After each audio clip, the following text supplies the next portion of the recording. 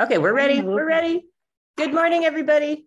And welcome to another wonderful day here on Adventures with Sarah. This week, we are going to visit another destination. Last week, we visited Spain. And this week, we are going to be visiting just about everybody's favorite destination, I would say, probably. We're going to be in Paris all week with my friend Trish Feaster. Bonjour, Trish. Bonjour, ça va? Ça va bien. Et toi? Ça va très bien, mais it's time for coffee. Let me put. I can't tell when like Zoom. See, it goes like it disappears. It's magical. I know it goes all the way to Paris.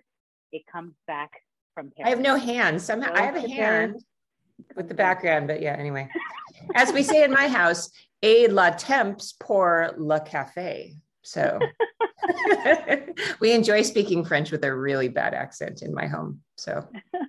It's fun. It makes us chuckle.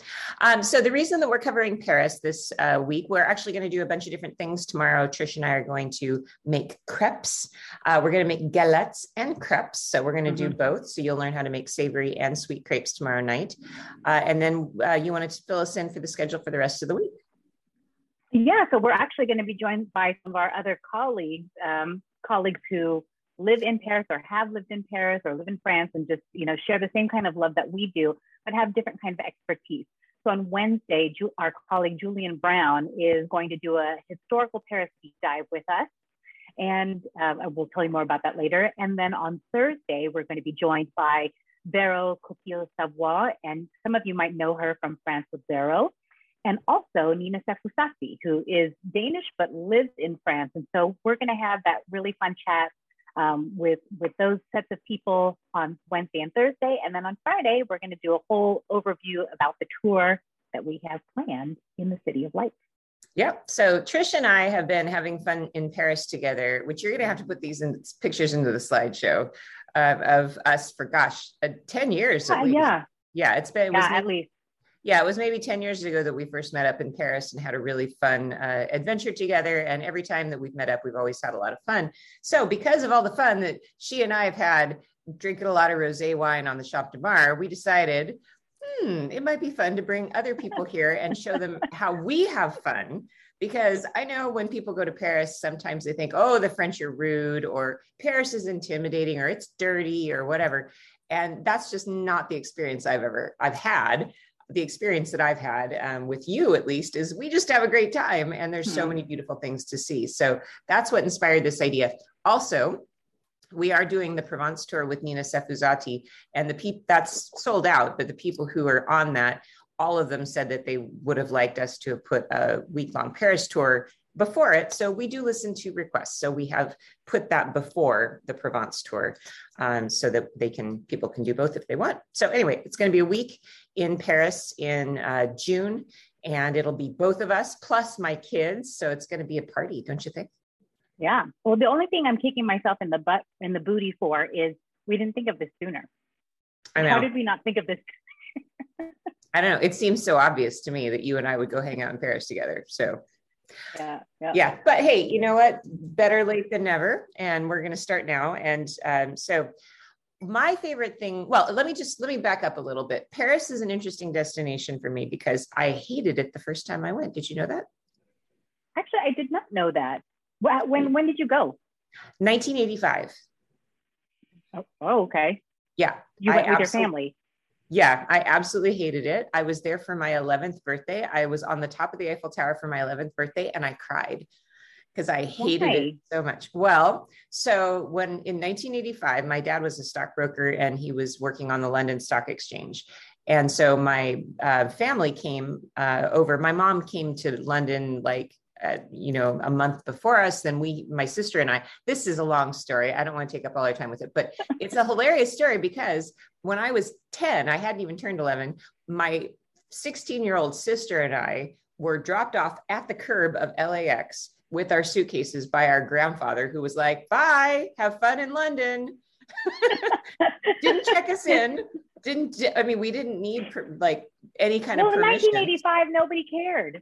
Nobody cared. Yeah. Nobody cared. 2 kids. You're like, whatever, right in the back of a pickup truck without any seatbelts, take you over, drop you off at the curb, and good luck. Exactly. Yes. So at 11, my very first plane ride, I had never been on a plane before. My very first plane ride was from LAX to London on TWA. Yeah. And so we get on the plane and they start, as soon as the plane takes off, we get yelled at because I accidentally like hit the attendant button because I didn't know what that was. But anyway, sure. So this is our very first family trip. And it's very much like National Lampoon's Vacation. Like it's almost the same itinerary, to be honest. It really was. And my dad certainly would like put on lederhosen and slap dance. That's totally, you guys know my dad. That's something my dad would do. So you can imagine.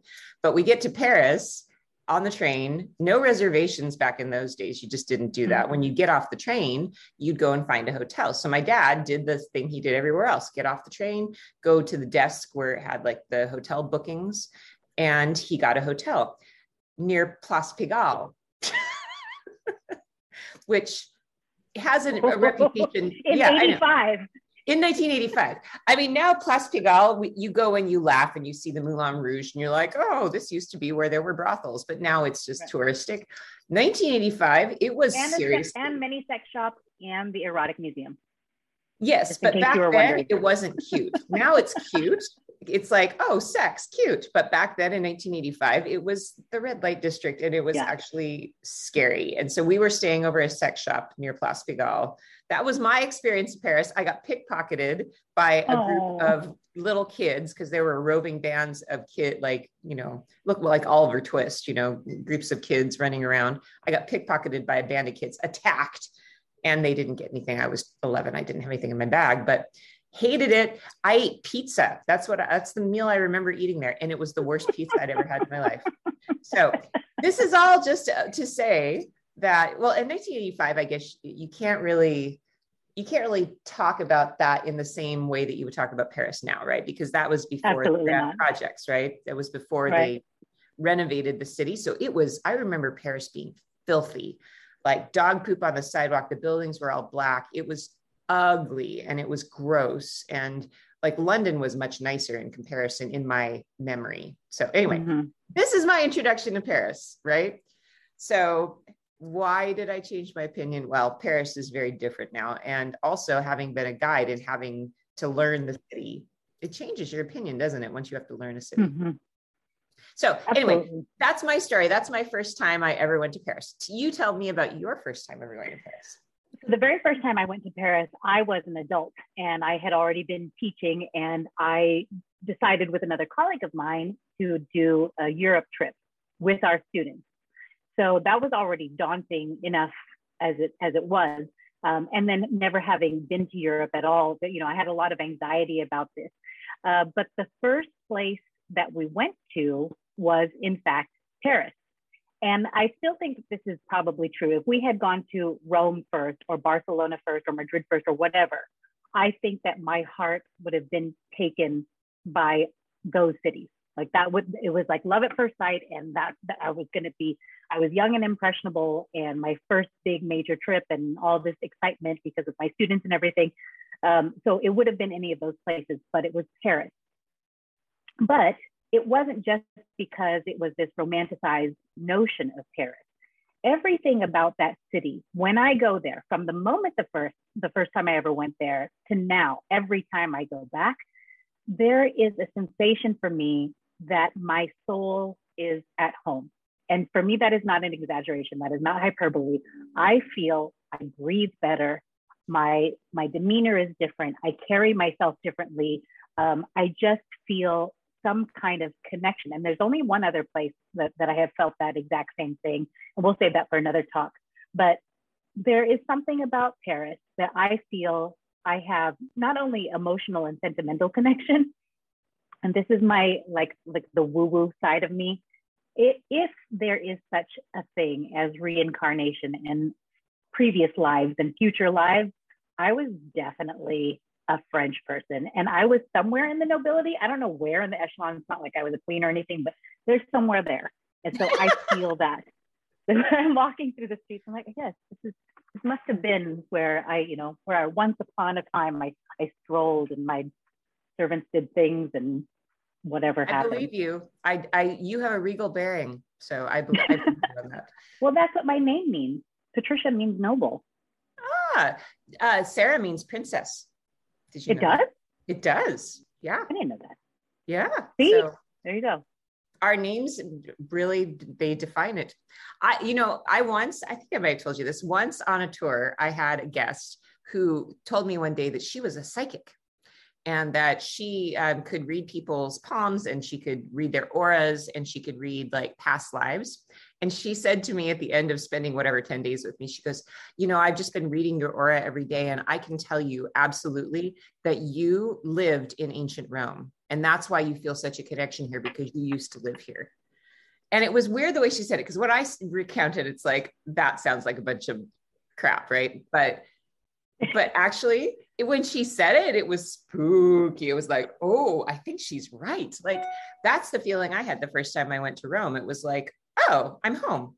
Like, it's not even that it's exciting. It's like obvious. It's so comfortable, right? Mm-hmm. Is that how you felt about Paris the first time you saw it? Yeah, pretty much. And, we hit the ground running. So we were, of course, we're on a tour, right? It's with the students, we're with a company that kind of caters to the educational component of travel. And so we were hitting the ground pretty hard. And I do recall, walking into Notre Dame for the first time. And there's a thing about travel, and I think this is true with most people. You read so much about these places, you see them in movies, you watch them on television, you watch the documentaries, you watch the travel shows, all of these things, and you build up this version of the city in your head, right? Like you think it's going to be like this, and you presume it's going to be like that, and all of the things that you've heard, and other people have traveled there who have told you, oh, it's like this or it's like that. So you have that in your head. You can't not have it. But walking in Gothic Cathedral for the first time, and then hearing from our amazing guide, who actually is going to be one of our local guides on the tour. We have been very good friends for the past 20-something years, but I learned so much from him. But hearing these stories and making them come alive, and thinking about the process of this creation that spanned centuries, right, to create this thing, and then transformed again centuries later. And then now, as we know, with the damage that has happened because of the fire and the new care and love that's being projected into it, I was so taken aback.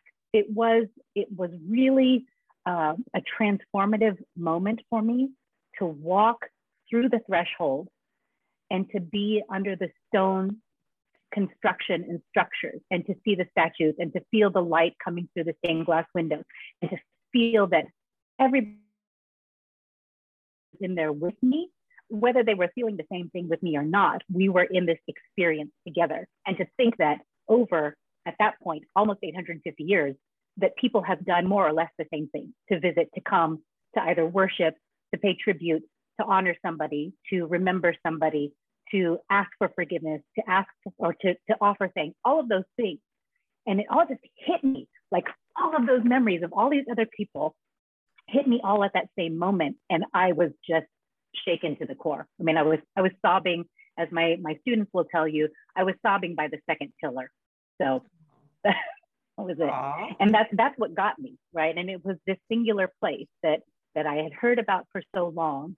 And of course, my own background, right? My Catholic upbringing, all of that stuff that made it come to life. But then it just made me open my heart and my mind even more to this city. So then everything subsequent after that was just like, yes, please. Wow, that's a powerful experience. And I mean, I think sometimes when we build things up, things that we've seen on TV, we've heard about in our minds, and then we go there, sometimes it can be a letdown, but it's always amazing when it actually exceeds your expectations. One thing to note though, for people that are watching, if you haven't been to Paris in a while, I was just in Paris in June, and all of the Ile-de-la-Cité practically is a construction zone, and you can't see anything. So please, if you're thinking, oh, I'm excited about going to Paris so I can see the restructuring, the rebuilding of Notre Dame, there are high walls. They're probably 12 feet high that go all around the entire complex. You can barely see anything. So just be aware that that's going to be like that for some years, and that's not going to, unfortunately, that's not going to be a part of your sightseeing if you visit in the next few years. But that for us is actually part of the design, right? So this tour that we're going to be talking about, and we'll go into the details on Friday about it, but we intentionally designed it that way so that it isn't about these major monuments. So if you this kind of is, you've been to Paris before and you want to get to know it more intimately, right? Like, it's like if you went out on a first date with Paris and you're like, oh yeah, it's a really cool kind of person, and it's fun, and we can do all these things. It's so pretty, and they're so friendly. Oh, that's nice. But then now we're going in for a second, third, and fourth date, and we're going to get to know the real, more intimate and more kind of daily life kind of Paris, and things that you might not necessarily have thought to experience or didn't even know you could experience in the city.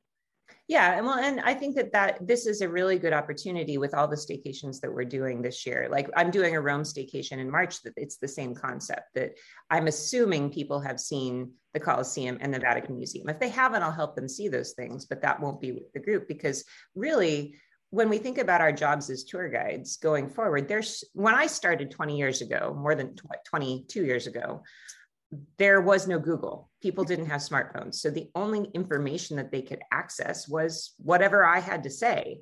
Now you can go to, the Louvre with a million different audio guides that you can find for free. You can Google every painting. You don't need a guide. It's better because the guide can tailor the tour to your interests and explain more about it. You can ask questions, but information wise, I feel like the big sites are so well covered by travel journalists around the world that what is the relevance of being a tour guide in the information age? And I think our relevance is to teach people how to actually live in those cities. How do people live? What is the culture? And it's also to take people to see things they didn't know they wanted to see. For example, we can't go to Notre Dame.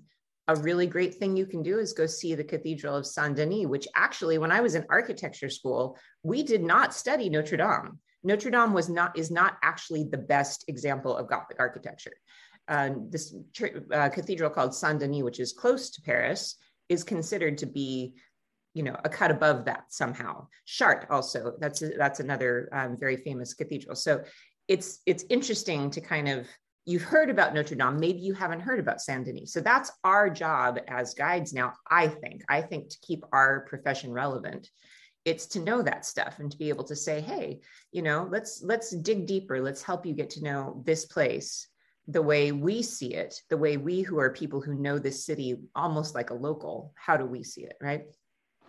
And there's so many components to that, so many different facets, because again, what we get presented either via media or whatever you've learned in your textbook is a sliver of what France or Paris is all about, right? It's so much more complex than what we even imagine. Just the same thing would be true if anybody were talking about the United States. If somebody only knew LA from what you saw on, I don't know, CSI Los Angeles or whatever it is, it's a very specific kind of image, but the complexity that's there culturally, historically, the same thing is true when you come to Paris. There's so much more depth to that, and it informs how we understand contemporary Paris, of course, because of that history. And so getting that component is really important to me as well. Not just getting away from the major monuments and seeing places that you might not have thought to see, but seeing them with a new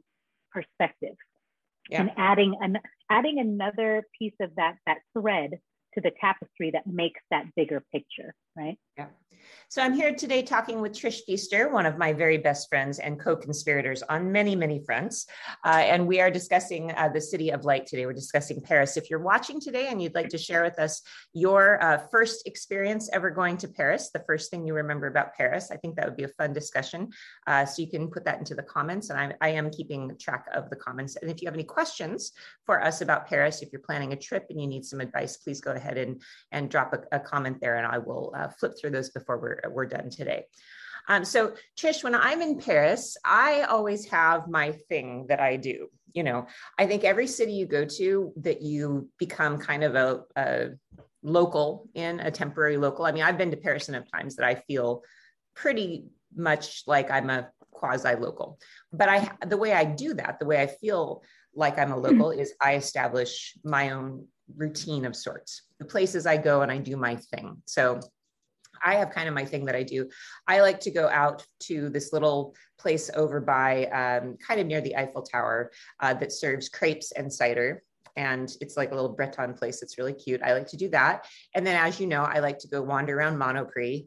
And then I like to go get a baguette at the bakery and then and a bottle of rosé. And I like to walk out to the Champ de Mars and sit down and eat some cheese and bread and drink my rosé. So that's my little habit that I like to do, and take my watercolors maybe and do a little bit of painting. So that's how I feel like a local. I just kind of have my thing that I do. What is your habit in Paris? How would you spend a day in Paris just to enjoy the city, not necessarily to be a tourist?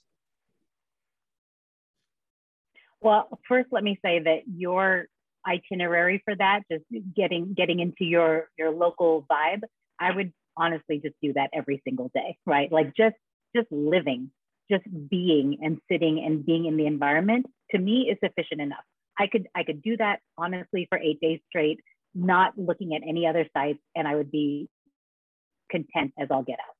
But the other things that I do like to do for myself, especially when I have that enough of a breather moment, is I like to go to this park at the Buttes Chaumont, which is in the kind of northeastern part of Paris. And it's this immense park, and it's very hilly, like a hill. You go up there and you wander around, and it's massive, and all you see are families. I can't even think of more than 10 tourists I've ever seen when I'm walking around in through there. It's the locals with their beautiful little scarves, and there's preschool children also wearing the scarves, looking way more fashionable than I do, and walking around and playing and skateboarding and sitting and having their picnics. And then you get a view back on to the city of Paris. It's a little bit more distant, but just this sense that I'm in this massive green space within a metropolitan city, and I'm hanging out where all the other locals are hanging out too, and just being in that moment. That is enough for me to just feel like I'm back in my soul's home again. And then I have my pain au chocolat and sit on the chairs and have my coffee and just watch the world go by. See, I'm on team pain au raisin. Sorry. I mean, I do like a pain au chocolat on occasion, but I feel like something like it's hard. It's easy to get a pain au chocolat in other places that's pretty good, but it's really hard to get a pain au raisin that's really good outside of Paris. Well, to be honest, my real true favorite and my indulgence, because I feel like there's a lot going on there and I could eat 4 in a day, is a tarte aux pommes, an apple tart. Oh yeah, the chausson aux pommes. Don't they call it chausson? Those are going to, there are different ones. So you have a tarte aux pommes, you have chausson aux pommes, but I could just eat 5 in a row and be like, yes, this is justified. Remember that time? Okay, I'm going to go down memory lane, but remember the time that we had a big disaster on a tour once. I got stuck in the Eurostar tunnel with my family group, and there was a fire in the tunnel. They sent the train back to London, and we were stranded. We ended up having to spend an extra day in London and then taking a ferry. It was this huge disaster, but luckily Trish was on the ground in Paris.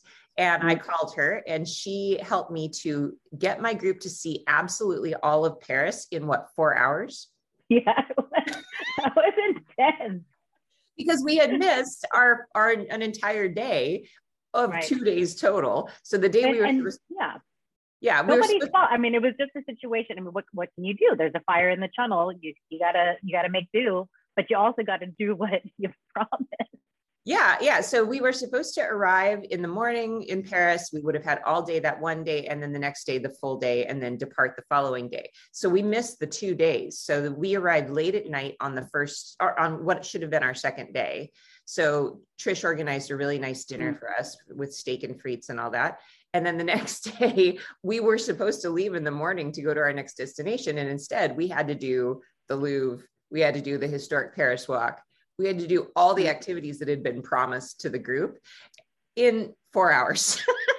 which was hilarious. So Trish was like my black ops. Like she had organized all of this stuff, you know, and so we had our guides doing one thing, and then she and I ran off to get pastries, and then we did a pastry tasting in the middle of the day, and then I did my historic Paris lecture, and I walked everybody around to Notre Dame, and it was absolutely hectic and ridiculous. But oh, and then I had to go pick up the sandwiches for everybody. Yes, then we had to go pick up sandwiches while everybody was in the Louvre with the local guide. Oh, yeah. And then you and I, didn't we go on like the Ferris wheel or something? Yes, we did.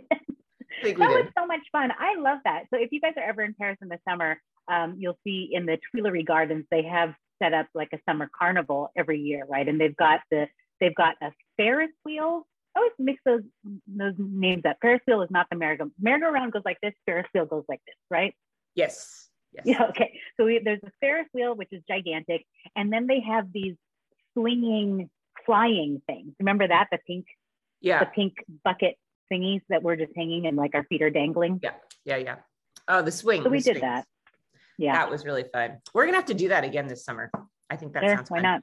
My kids have never done that, actually. They've only been to Paris once, and we didn't have the opportunity. We had other stuff. Well, we had a pack of 4 kids, and I was just like, I'm not taking 4 kids to the Tuileries Gardens. We went to Disneyland instead. Well, there you go. You can always head out to Disneyland Paris. One thing that you and I will need to do with the boys too, this is something that Jesse Blackwood, our other colleague, he and I did. So I think this had to have been after I saw you, but we actually did the carnival part, right? So we did the whole, shoot water, the balloons, you fill them up with the gun of water. Yeah. I'm talking like a French person that can't translate to English. The gun of water. Water gun. Water gun. The water gun, and then it blows up the balloon, and then whatever, you do that. But then they also have this gigantic human bubble thing. Remember the bubble boy? Like if you had, like, it was that, and you climb into it and they zip it up, and it's in like a little pond of water, and you have to try to stand and move around and like get to the other side or whatever. So Jesse and I did that. That was one of the most hilarious things. I burned 1,000 calories in 7 minutes. See, that's how you can eat all the taco foam that I eat, is just go on that thing. Yeah, well, that's true. And, there's a reason that French women, there was that book, French Women Don't Get Fat.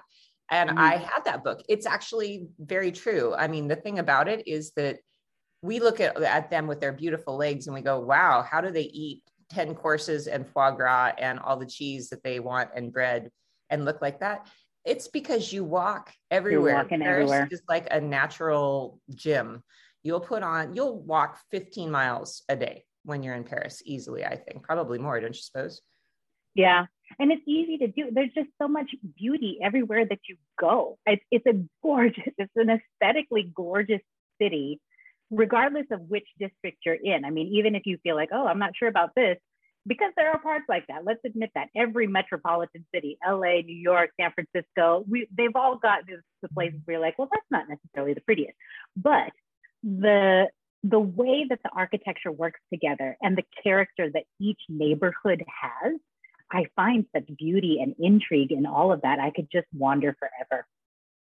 Yeah. And I mean, I think that's one of the beauties of Paris for me, is that there's a word for it, flaneur. Have you heard that word before? Mm-hmm. There's a whole book written about it too, just the beauty of wandering aimlessly. And I love that about Paris. I honestly don't try to walk out the front door and just have a stroll and see where the day takes me, because sometimes it'll take me to a nice little bistro. Sometimes I'll find a museum I'd never seen. Sometimes I'll just find a really pretty corner and I'll have my sketchbook and I'll just sit down for a few minutes and draw. There's just so much about Paris that's really, I mean, yeah, there's no way to waste a day in Paris. There's so many different directions a day can take you. But that leads me to a question. What is your favorite arrondissement? And actually, why don't you tell people what an arrondissement is? So an arrondissement is simply a district, and Paris is essentially 20 different districts. And if you start on the Ile Saint-Louis and kind of just off of that onto the, I'll say mainland, off of the rivers, you have District 1. And then if you go north of that, it's 2. And then if you go just slightly northeast, it's 3. And then you come down and it's 4. And it goes in a spiral like this until you'll get all the way out to the 20th. And my mood changes. Unless I'm working, like, right, a fixed tour and this, that we stay at that hotel or whatever. If I'm there on my own, I do change it up quite a bit. So in terms of convenience, anywhere in the 1st, 2nd, 3rd, 4th, 5th, 9th, and I really like to stay in, because it's for me, it's near the things that I want to be going to and experiencing, and that's typically where it's and there's kind of like fun edginess to and like contemporary modernity that's in the 9th and 10th that I like, that isn't necessarily there in the 2nd. It's there in a different way. But to explore, one of my favorite places now is the 13th, which is kind of if you imagine the Seine River, right? And it essentially, when it cuts through Paris, it's running from east to west. And if you're sitting in a boat and you're floating down the river with the current, then the left side, that's why you have the left bank, and then the right side, you have the right bank. Right side is essentially the north of the city is the right bank, and the south side of the city is the left bank. That's the easiest way to think of it. So if you go east and you go along that river, just on the left bank is the 13th. And there you can find the François Mitterrand Library, the gorgeously designed library with these huge cascading steps that go down essentially to the edge of the water. Right all along there, years and years ago, there was like a single boat called the Bateau Phare. And it was essentially a nightclub on a boat. And they had great food, great drinks, fantastic music. Now, because of all of the stuff that's happened along with what happened about 10 or so years ago with Paris Plage, maybe 15 years ago, with all the new development that they've done with the Rive de Seine, which is all of the, there's like pop-up venues, there's a Tai Chi garden, there's a yoga area, there's a rock climbing thing. All of this is all along the river. But with that, now we have even more of those kind of boats that cater to, different kinds of cuisines, or they might be fun bars or things like that. But in the 13th, there's been so much new development there, and the contemporary architecture scene, as well as contemporary street art, is massive in that district. It really is a kind of the new artist haven. And I just love exploring that. Plus, there's so much ethnic diversity there too, that you get this whole range of cuisine in such a small space that you won't necessarily find elsewhere in the city. Yeah, we rented a house actually in the 13th when I took the kids a couple of years ago, an actual freestanding house. And with a garden, which actually was kind of a ramshackle house, but the neighborhood was definitely very diverse. I mean, it was, you see you don't see so many white French people as you would elsewhere in France or in Paris. And it definitely has a different flavor, but it is a very modern and kind of exciting neighborhood, I think, that whole zone. So but 12 years ago, I mean, it was like, I'm not sure this is the place where you want to hang out. And it was inexpensive housing. Not like subsidized housing. It wasn't that, but it wasn't elegant. There wasn't any character or real charm, at least right along the river there. But now with all of that new development, it's a whole other world in a city.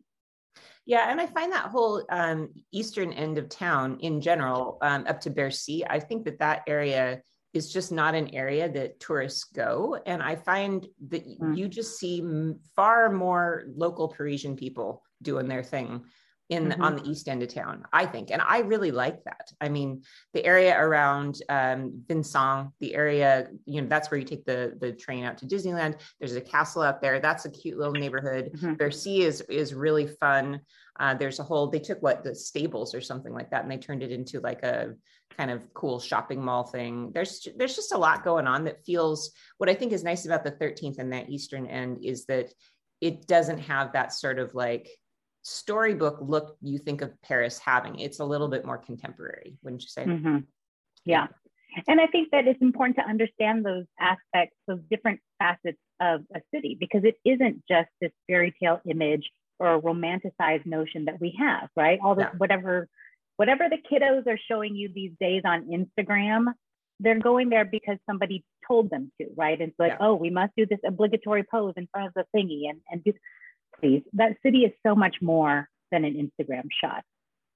And that, I think, is the mission that we have, is to get away from the cliches, because I think that we spend a lot of time thinking about the cliches, and that's why tourism has a bad rap, because tourism is just that, it's going to see cliches and it's doing the things that are cliche, but we really like doing things that are not.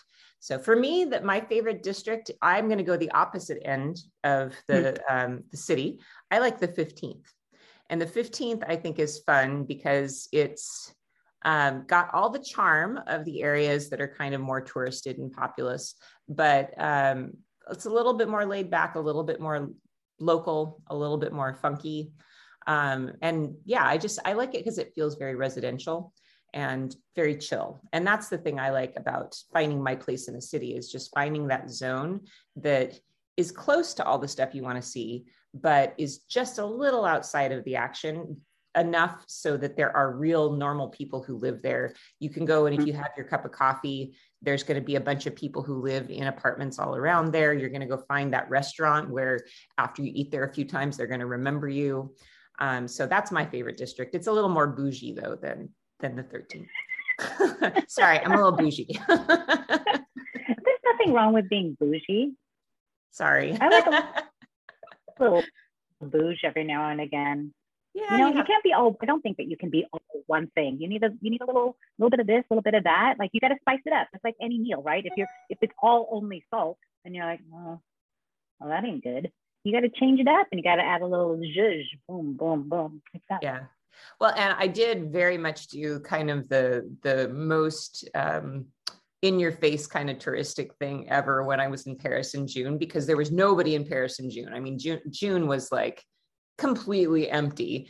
And I got a hotel room on, not Ile de la Cité, but the one behind it. I'm Ile Saint-Louis. Ile Saint-Louis. I got a room at the most beautiful little hotel on Ile Saint-Louis. I dreamed of staying on Ile Saint-Louis like my whole life, because every time I go on that cruise down the Seine, and it pulls around Ile Saint-Louis, there's these townhouses there that have like these big glass mansard roofs. And every time I pass them, I'm like, that's where I'm going to live someday. I don't know how I'm going to do it. That's where I want to live. So I've always had this fantasy of having my art studio on Ile Saint-Louis. So I got to live that fantasy last summer, and I really enjoyed it. I think Ile Saint-Louis is just gorgeous. But I have to say, I think I like the 13th better. Because Ile Saint-Louis is really charming, but it does have this really cute, cozy feeling. But I sort of like slightly more middle-class neighborhoods. I mean, I think it's a lot more fun to be in areas where there's kids playing and, grandma's out with their shopping, and there's a Monoprix. It's like, I don't really like being so far away from the Monoprix. Well, and that's the other thing too, like you just said, like seeing families out and about doing their thing. When you can get out into those neighborhoods, and June, maybe not so much for us because, people will still kind of be in school, but I love, like, when you're walking down the street, you're being a flaneur, and you're strolling through, and maybe the primary school is, they're on their lunch break or their recess break, and you can hear all of that chatter and that high-pitched laughter coming from the kids, and you just feel like, come on, this is a livable, living, thriving city. And you don't get that if you're just strictly looking at the monuments and all of those things. You have got to get into the neighborhoods and get a feel of it. Yeah. So what is your favorite offbeat site? And I'll start by telling you mine. My favorite bizarro offbeat site, I love the Sewer Museum. I think the Sewer Museum is fabulous. It is. It's so interesting. I mean, it is. It's fascinating. It's fascinating, and it's so beautifully explained. And, I always remember that how they explain how, like, if somebody drops their wedding ring into their toilet accidentally, like how long it takes for it to get down to the sewer so they can actually retrieve it. Like, oh my gosh, a fascinating, you'd never think a sewer tour would be interesting, but they make it really interesting. So that's my top offbeat site, is the Sewer Museum. So what do you think? You go. Man, okay, this is throwing me for a loop because I have to think. Now I'm like visually going through the city. What is something quirky that I love to do? Tuileries Gardens. I mean, you love that. Yeah, I do, but I wouldn't say that that's quirky. One of my favorite things to do is to go on line 6. So the metro, when most of us think of the metro, we think of underground, right? But in Paris, there are definitely areas where you have above ground tracks. And sometimes they afford you really great views, sometimes not so much. But if you go on line 6, and if you go from, let's say that you start from the Arc de Triomphe, right? So Charles de Gaulle Étoile, you can take line 6 and head towards destination nation, right? Because you always decide which direction you're going by the name of the end point. So nation or nation, you go that direction. Well, you have no other alternative because Charles de Gaulle Étoile for line 6, that's the other end point. But you head over there, and it takes you, for a very large portion of it, you are not only above ground, but you're on elevated tracks. So you get to cross the Seine with the view of the Eiffel Tower. And it's like blink and you miss it. It's like 4 seconds long, maybe, as you're coming across that. And that always is just so striking to me. I just feel so like taken aback by the beauty of the city. But then you keep going along, and you go from one stop to the next, to the next, to the next. And to have like very close view of such striking architecture, and to see it at a level that you don't normally do, right? Because you're normally looking at it from the ground, looking up at these buildings and appreciating it that way. But as you're passing by them, you get to see them like, here, I'm looking at the 7th floor of something, which is also unusual because we don't really have that many high floors, high buildings in the city proper. But you're looking at that and the details that you get to see. And then all of a sudden you see these angled boulevards that are leading off this direction and that direction. And then all of a sudden you get this other view of a monument. I love doing that. And it is well worth, the cost of a metro ticket to do that. It's $1.50 and you get a joyride through town. That's the one that passes through Grenelle, right? Yeah. Yeah, that's really fun. And I've actually got lots of shots of the Eiffel Tower from that line. So what about like an underappreciated site? Maybe something that's bigger, it's underappreciated. I'll give you my example that I'm thinking of. I have 2 underappreciated sites, actually. One is the Opera Garnier. I think a lot of people don't put that at the top of their list. And I think that's really well worth a visit to actually do the tour. Yeah. The other one that I would say is an underappreciated site is the Montparnasse Tower, because everybody wants to go to the top of the Eiffel Tower, which personally, I think going to the top of the Eiffel Tower is nightmarish. I hate it. It's very claustrophobic. But if you go to the top of the Montparnasse Tower, it's huge. You have this really big space you can move around. You can take tons of pictures. You're not in a hurry. There's no crush. And there's almost never a line. So those are my 2 sort of underappreciated big sites. What about you? And it's funny that you picked that. I do love the Montparnasse Tower, and I love that it's just like elevator ride and then boom, there you go.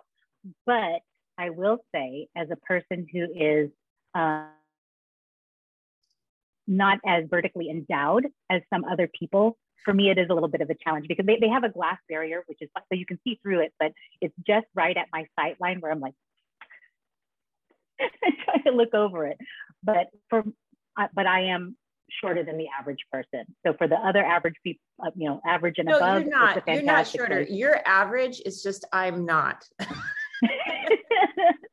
But I do love it up there, and I love watching sunset, and I love that I can get the shot of the Eiffel Tower from up there. Yeah, it's a beautiful shot. Yeah, that's true.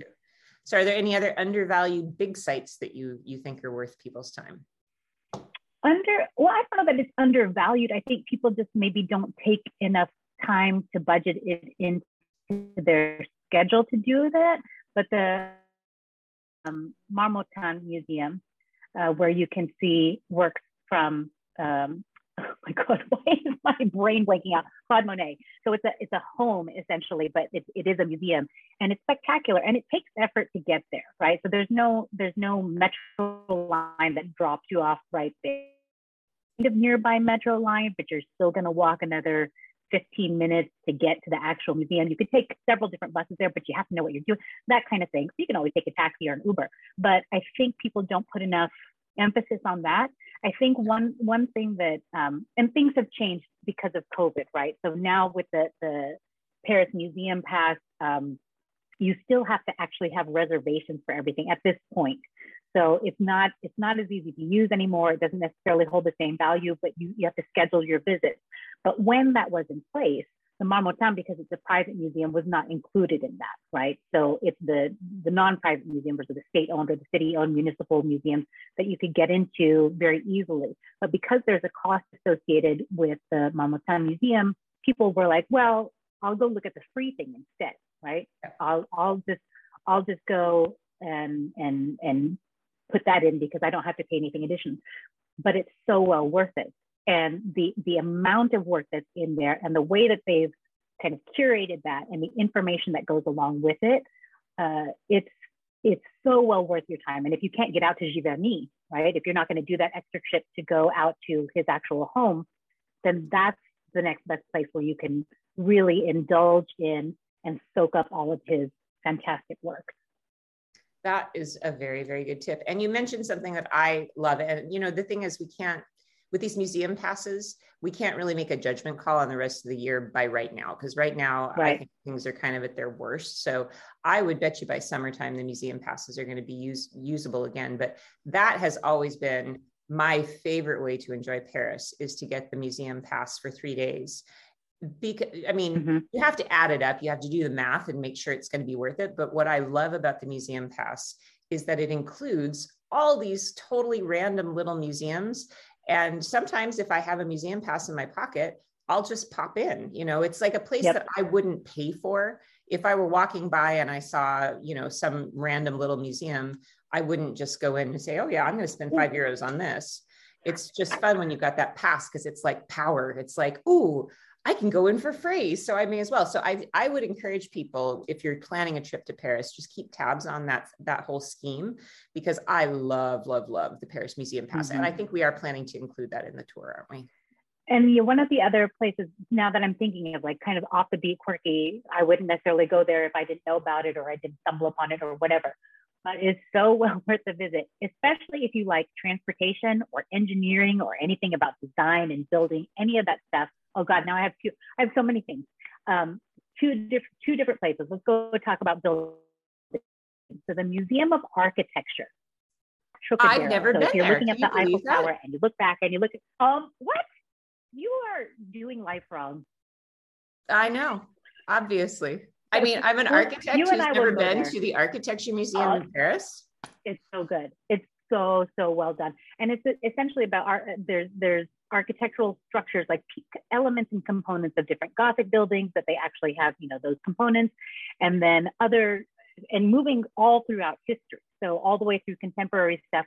And they have this really great display about one of the longest, I want to say it's a suspension bridge. I'm not sure that that's exactly true, but one that was created in central France. And just to learn about all of that stuff is so cool. And there are some really great views through the windows back onto the Eiffel Tower. And there's nobody ever in there because nobody goes. It's me and then the docent. That's it. I like the costume museum at the Louvre. Have you been to the costume museum at the Louvre, the fashion museum? Yes. Yeah, I have a thing for fashion. So actually, I'm going to take my Florence group to a textile museum and to the fashion museum in Florence, because I love that stuff so much. But what's fun is when you find a quirky thing that you like to see, what you're saying is exactly correct. You get usually to have the museum entirely to yourself. You know, there's always, and you get to learn about things from a very different point of view, and you can take your time with the exhibits, and the docents are always happy to have something to do. So yeah, those super quirky museums are worth it. You said you had another one? Yeah, so the other one, again, if you're into design, engineering, anything like that, is the museum. It's called Arts et Métiers. So art and arts and crafts essentially, but not crafts like handicraft, like wood crafting or, you know, construction with iron, that kind of thing. And it's affiliated with the design school, but you go in and the first thing that you see, even before you go in, is actually a mini Statue of Liberty. And why on earth would we have that? So we all, well, maybe we don't all know, but the inner workings of the Statue of Liberty, right? All of the iron that is the skeletal frame of her was designed by Gustave Eiffel. And so we actually have replicas, miniature replicas, several throughout Paris, and you can find them on the Seine. There's a little tiny island where you can see one that's there. There is one in Luxembourg Gardens, and then there are at least two at this museum, one that's outside and one that's inside. But everything about this museum, again, has to do with transportation or construction of things. So you can see old train carriages from turn of the century or 1800s. You see a plane, an old, like, I don't even know like what those are called when they have the two thingies that go, the two wings that go off to the side, you know, it almost looks like they're like, well, like the Wright brothers era, that kind of thing. Yeah. You've got things that talk about the metro. You have old, like first some original computers, like the old Commodore, whatever. And all kinds of different things that are just essentially the stuff that was generated from a person's brain, right? Like this lived inside somebody's brain. I want to see the museum of Trisha's brain. It's fascinating. It'd be like being John Malkovich. Did you ever watch that? Yeah. It would totally be like that. Yeah, you and I both. I think if we had museums of our brains, they would be like fun houses. Like people would never be able to get out. I know they're going to try. Please let me out, please. But then also you'd be like, whoa, that's so fun. Well, we always have fun. So speaking of having fun with you, tell me, what is the thing we have planned for the staycation that you are looking forward to the most? Okay. I don't know that it's going to be the thing that I'm looking forward to the most, but one thing that I'm really excited about is learning from Julian Brown. So Julian, we'll introduce you guys to him officially on Wednesday, but he has his PhD in colonial era art.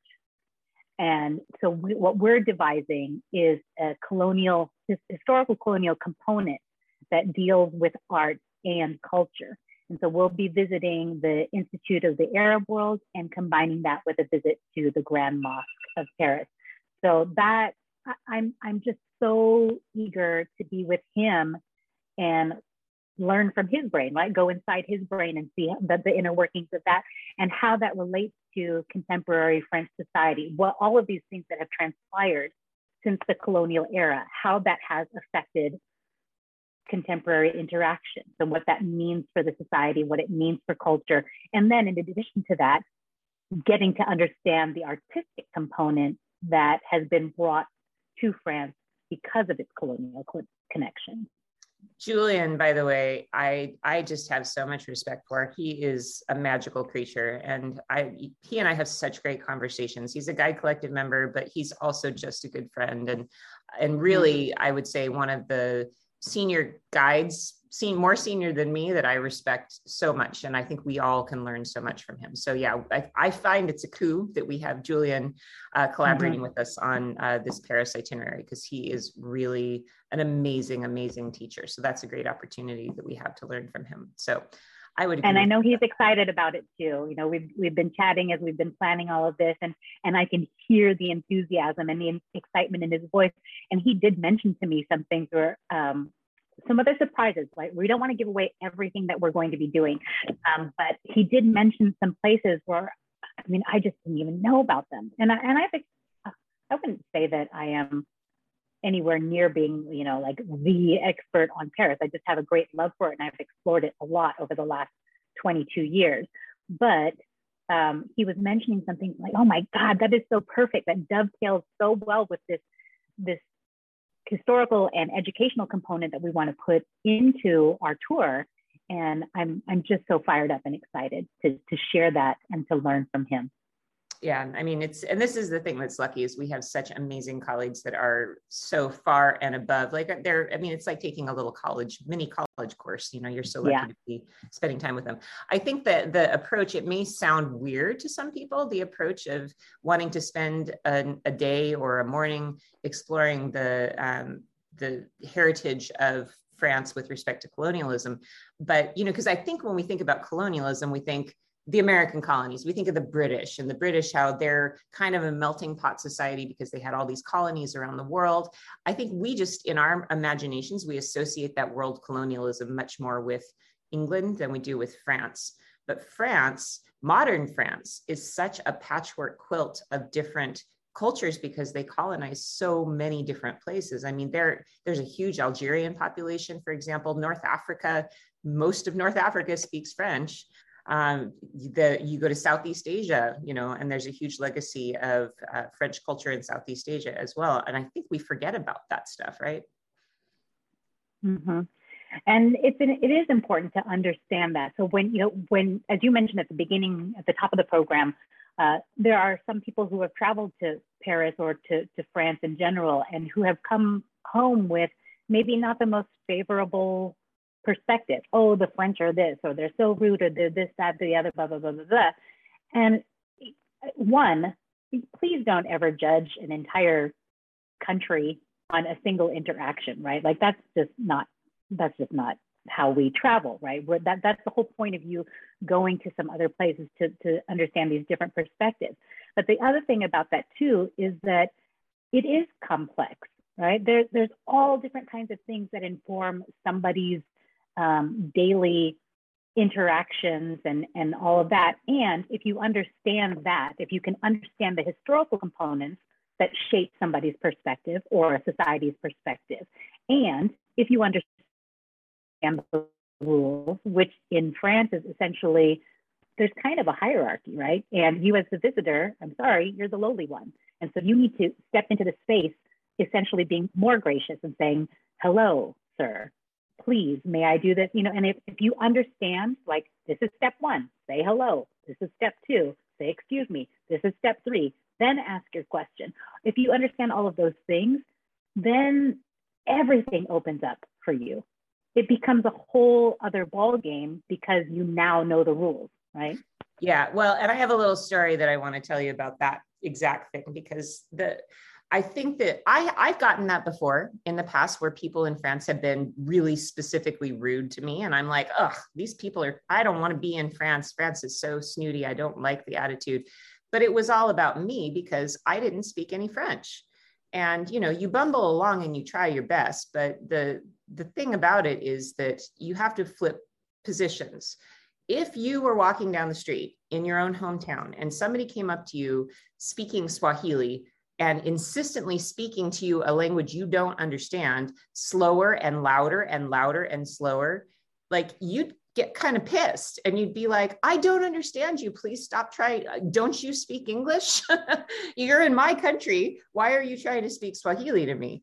And so you have to kind of flip the situation a little bit. And it's so easy in France to be nice. It is so easy to actually get people to interact with you. And maybe if you're lucky, smile, which is just to use the manners you would have with your grandmother. Say please and thank you. And above all, there's a whole lot of power behind bonjour. Like even if that's all you know is bonjour, that is enough, because people in France want you to greet them. If you make eye contact, you need to say bonjour. And the example I have is I had a group, my very first year I was guiding, I was in Paris with a week-long Paris tour. And about halfway through the week, the woman who was serving the coffee at breakfast came over and was speaking to me and to our local guide because they were pissed that our group was so rude. And I'm like, our group, they're a bunch of really nice people. What do you mean? She was almost in tears because nobody greeted her in the morning. They would sit down and they would say coffee or, whatever. They wouldn't even attempt French. And I learned such a big lesson. I was embarrassed that I had not mentioned that to the group, that I had not spoken to the group about that earlier, about using your manners and treating everybody from the person who cleans the bathroom up to the president of France. You treat them all the same. That's really important in their culture. And so I got into the habit of telling this story every time I took a group to France, to just kick off the tour that way. Say, look, if you want to make a good impression, it's so easy. You look somebody in the eye. We as Americans don't like to look people in the eye. We just don't. Look, I mean, I go to Target and I try to get out of there without making eye contact or speaking to anybody. I mean, and I'm not the only one. And so that's the thing, is you go and you make eye contact, and you make meaningful eye contact and say, bonjour, madame, for the person who's serving you coffee before you ask for anything. Bonjour, madame. And so the last time I was in Paris, I had done this big lecture. I was with a family group. So of course, with the kids, I really wanted to make sure they understood that. And every single one, when they would come down in the morning, would say, bonjour, madame, ça va? And then, je voudrais un café. You know, I taught them how to ask for a coffee properly. This woman was in tears at the end of our stage. She came up and gave me a big hug. And she said, I just wanted to tell you how I've never had an entire group of people staying at the hotel show me so much kindness.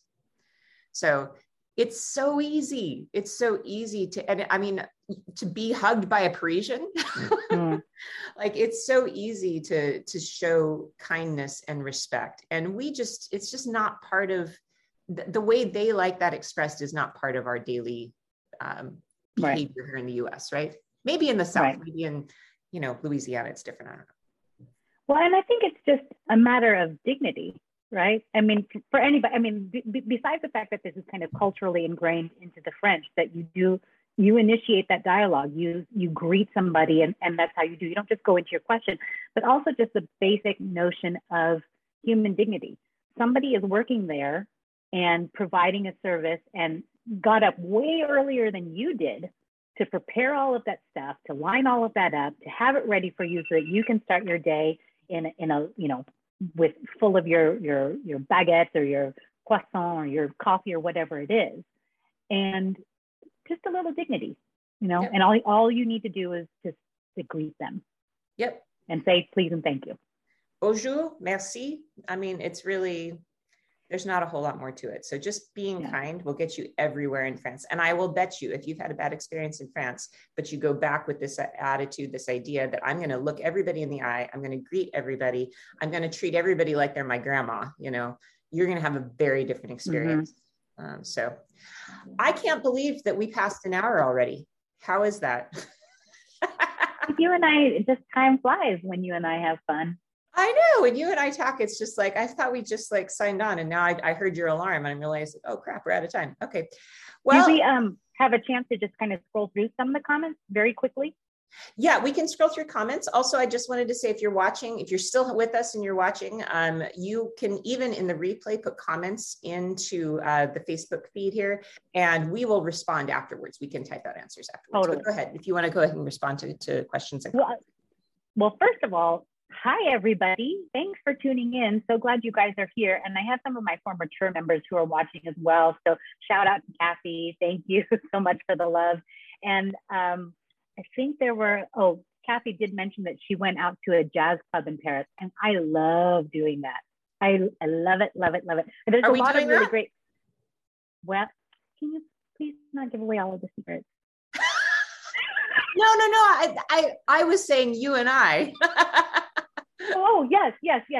You and I are doing that. So no, I mean, it's not going to be something that I necessarily include in the tour, but we're going to have free time too. We're not scheduling every minute of the day for you guys when you're with us.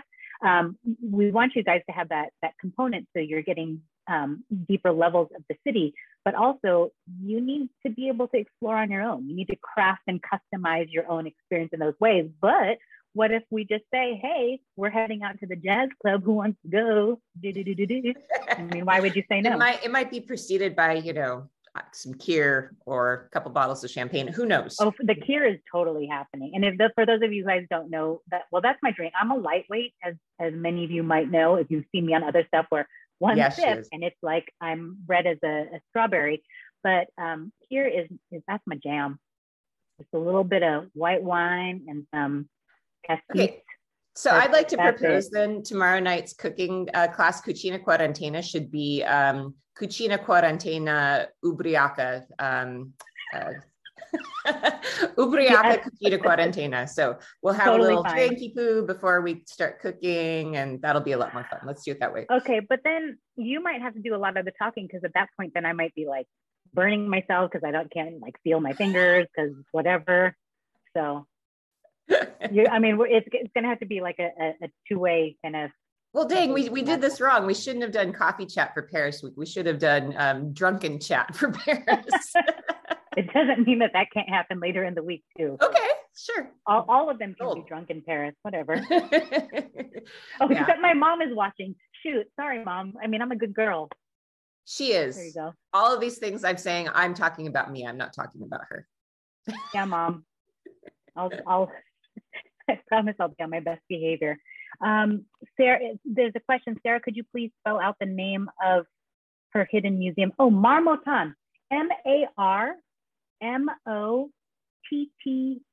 But I'll put that in the chat feed too, so you guys can check that out. Fantastic place. I love it.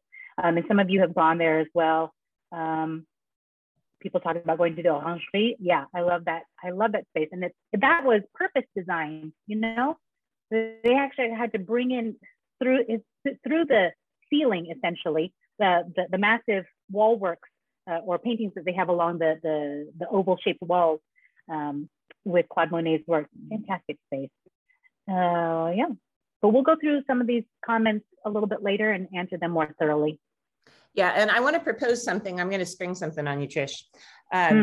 I think you and I should work on a guide to Paris, like a piece that can go up on both of our websites, like a mini guidebook. Yeah. I think that we have a lot to offer people. Yes, as we are many years experienced travel journalists, I think that would be really fun to have Trish and Sarah's Paris recommendations, because I'm sure you guys all want to know, where do we like to eat? Where do we like to stay? What do we like to do? Mm-hmm. We need to write that down. Yeah. Don't you think? We will.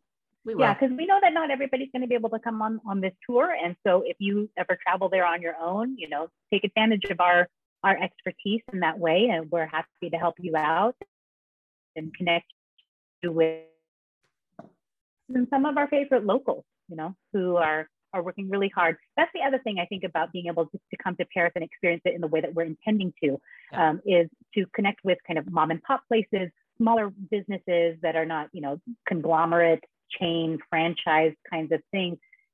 The pandemic has hit everybody really, really hard.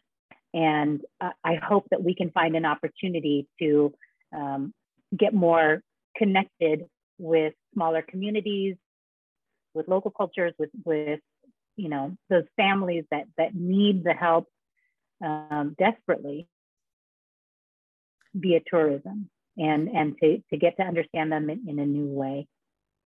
Yes, absolutely. On the flip side, Trish and I both really are passionate about Monoprix. Well, yeah.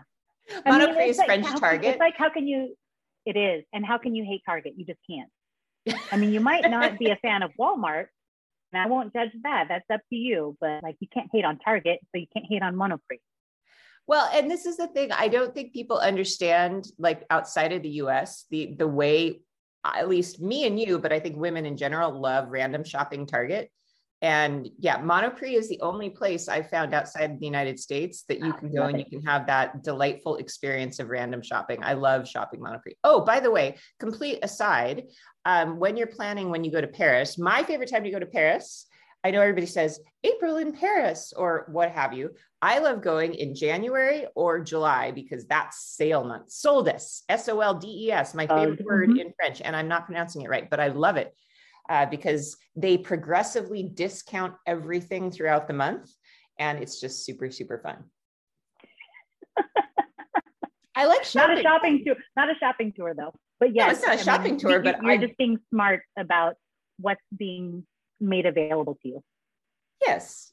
I do enjoy shopping. And my favorite time to shop is then. I will not shop with other people unless you buy me a glass of wine. Then maybe I will consider shopping. I can be You and I shopping together is the most fun. So, and especially Paris sales, I do love that when we get to shop together. So, va bene. All right, we have been online for quite a long time, so I think we're going to wrap it up here. But just to recap the schedule for those of you that are watching, tomorrow we're going to have Drunken Cucina Quarantena. We're going to make some crepes. Maybe we'll try burning down our kitchens with a little bit of crepe Suzette or something like that. I'm not sure. And then the next day, I'm not doing a flame. I can't do that, man. Honest to God, like I would make the house blow up. But I will have wine or some kind of drinky poo. I'm definitely bringing cheese. For sure. The cheese. Yeah. Well, why don't we talk a little bit during our Cucina Quarantena lesson tomorrow about French wines, how to pick a good French wine, and about cheeses. I think that's a good idea. That'll just give me a reason to have to go spend some money at the cheese counter today. So cheese, please. Cheese, please. And then we're going to have remind me, Wednesday is Julian, right? Wednesday is Julian. Thursday is going to be Vero and Nina.